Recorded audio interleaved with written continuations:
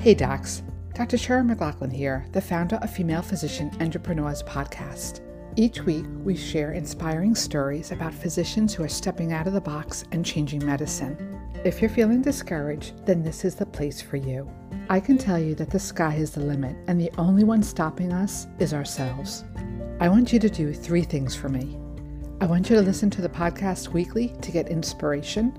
I want you to join our Facebook group where we do workshops on growing our business. We have guest speakers come by, and we also are there to support each other, to learn and grow from each other. And lastly, I want you to sign up for our newsletter because here you'll hear about upcoming events such as the guest speakers, and you'll be notified about what's happening in our group. If you like our podcast, please share it with a friend who can benefit and also give it a good review. This helps get the word out about what we're doing here. If you have any questions, reach out to me. Let's get started with this week's podcast. Hi guys, today I have Dr. Jennifer Beppel with us. She's a board-certified general urologist. She's passionate about improving access to high-quality care and develops a patient-centered digital health solutions to bridge the gap between technology and healthcare. Jennifer's expertise in digital health includes the development of a national telehealth program and virtual specialty clinics.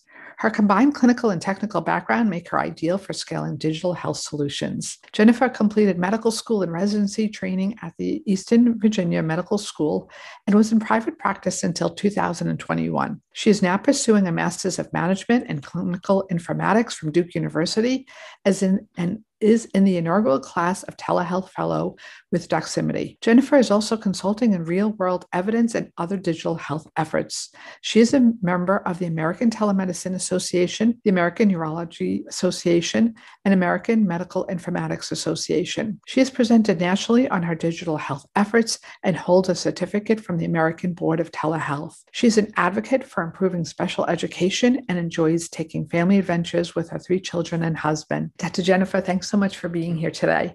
Thank you so much for inviting me today, Sharon. I'm just honored to be speaking with you and your listeners, and I'm excited to share my journey. Tell us, you're practicing. How did you make the transition? So many people want to know, how do you go from the exam room, surgical operating room, to going into something like informatics, digital health? How did you make that leap? Tell us your story. So I've always seen challenges as really opportunities, and looked at myself truly as a bridge. So in my last practice, when I saw the challenges my patients were facing around accessing care, I knew there had to be a better way. And I was really focused on improving it. So in my professional life, I was squeezing in a teacher at lunchtime because I could empathize with the challenge of taking a half day off of work and to see a physician for maybe 15 minutes. If you have kids, as a mom, you're the last one on the list that gets to see a doctor. So I appreciated the struggle with just getting in the door. And then in my personal life, I had the same struggle. I mean, I have 3 kids and they have medical needs that require multiple appointments with some travel and, required. And so when I learned about telehealth, I knew that I wanted to offer it in my practice. I sort of started knocking on doors and then, banging on doors a little bit more to hear that be heard. And so I had this amazing opportunity to be the entrepreneur of our telehealth program. We started with a pilot and then, had to rapidly scale when COVID hit to reach all of our regions. And then was able to serve as the director for digital health. Tell us about the informatics part as well. How did you get into this? So when I got into the digital health space and really started meeting more people, I saw that it expanded so much more beyond telehealth. Telehealth, how we think of it, is that synchronous care. It's being able to provide medical care through audiovisual means, but it's much more than that. It is asynchronous care. It's remote patient monitoring that allows us to have a greater understanding of a disease and how patients are living with it and how it impacts their lives. It's mHealth, it's mobile health, it's all the wearables we want to wear. And so I realized that digital health expanded to being able to build smarter systems. And so that's clinical decision supports in EHRs, predictive analytics, and chatbots. And so really got very interested in informatics, learned about the program that I'm a part of down at Duke, and decided now's the time to take the leap in my career. For someone who doesn't know anything about digital health, doesn't like thinking about an app or software. In your case, you did telehealth. How did you even break into telehealth? You were brick and mortar, seeing patients that way. And how did you even break into telehealth? Like any connections, any resources that you would recommend? I was part of a large company. And so we started off small with very little investment. And so it was our platform was part of our patient portal, being able to show that we could get reimbursed for providing care was important to be able to say, okay, that this can be profitable and it can be really mission driven and patient centered. And so we expanded from there. And private practices have, smaller private practices have the same type of opportunities. There are lots of different platforms out there that can be utilized. And depending upon the level of integration you want it with your EHRs, you can do it relatively inexpensive. Tell us about wearables.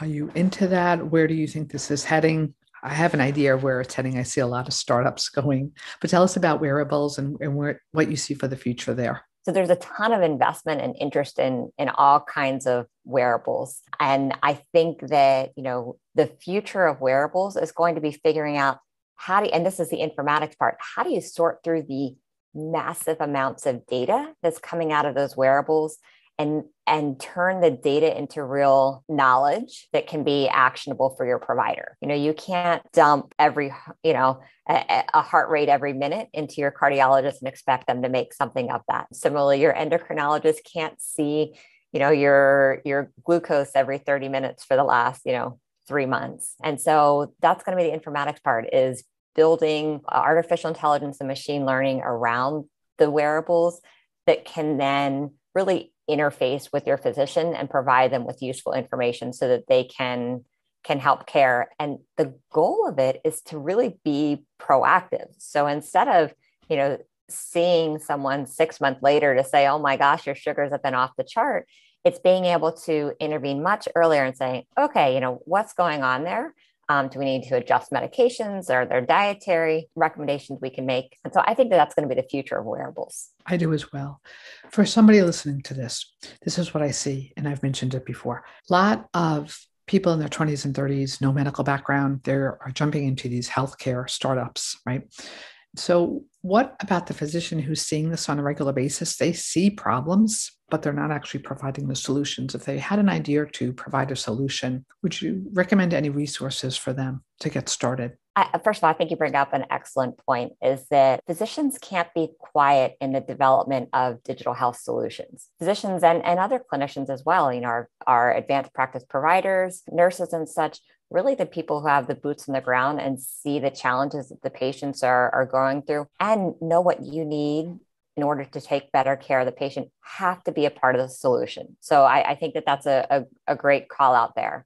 People who look at that and say, okay, there's a better way, the innovators out there, the physician innovators out there, yes, there are multiple different pathways, and it's about kind of networking in to find the right place for you, and whether that's specialty dependent or something broader. But I do believe there is the right place, and I think that physicians really have to be a part of this conversation. Looking back, would you have done anything differently with the transition? Any advice there? I wouldn't do anything differently. Each step in my journey has been important and really kind of shaped who I am. And I think hopefully will also mold the technology that I'm able to help build. Innovation is about knowing how to learn from your failures. It's not a matter of dwelling on them or wishing that they hadn't happened. That's just part of the process. Jennifer, I really applaud you in stepping up to the plate and getting into informatics, because you see that this is an open field, and who better to be there than physicians who, as you mentioned, have had their boots on the ground and have dealt with patient problems and can see from both ends now, having the information in front of you, as well as how that can be implemented in a patient's life. Thank you. No, it's my pleasure. I mean, I certainly enjoy it. And I think it's a wonderful field for clinicians to get involved in. And I think it's only going to continue to grow. Am I allowed to ask about the Duke program? Is that program or any other program just in general, somebody is interested in informatics? What are some of the jobs that you think you can do with informatics? So the program down at Duke that I'm involved in is a Master's in Management of Clinical Informatics. It is for clinicians, but it's also for anyone else who's interested in healthcare, digital health space, and how to better utilize data. So informatics is about finding ways for technology and data to improve healthcare. So IT specialists are encouraged. And that's actually what's the best part about the program is that it is so diverse that you're constantly learning from one another. Sounds like a wonderful opportunity. I'm glad that you took that. Going forward, what would you like to see? I would like to see clinicians involved in build out. I would like to see patient-centered designs with, an iterative process to it. I would like to see more conversations around equity with regards to our digital health solutions, making sure that these technical solutions are available to everyone. I think that technology is super important when it comes to personalized medicine, and the fact that it's not a one size fits all, and that the algorithm that works for one population demographic may not work for all. So I think that'll be really important too. If people wanted to get a hold of you, if you wanted to do any consulting work, how would they get a hold of you? Reaching out to me on LinkedIn is probably the best way to do it. And I'm more than happy, when it comes to working with other physicians who are interested in this area. The consulting that we do for each other, I think is in a pay it forward type mentality. And that's the way we lift each other up. And I think that's really kind of how we can advance this. I'll make sure to put your URL for LinkedIn in the show notes. Thank you so much for joining us today. Oh, thank you so much. It's been my absolute pleasure. And I hope that people do reach out, and I would love to connect. Thank you for joining us on another episode of Female Physician Entrepreneurs Podcast. If you like us, please give us a nice review and tell your family and friends about us. We'll see you on another episode.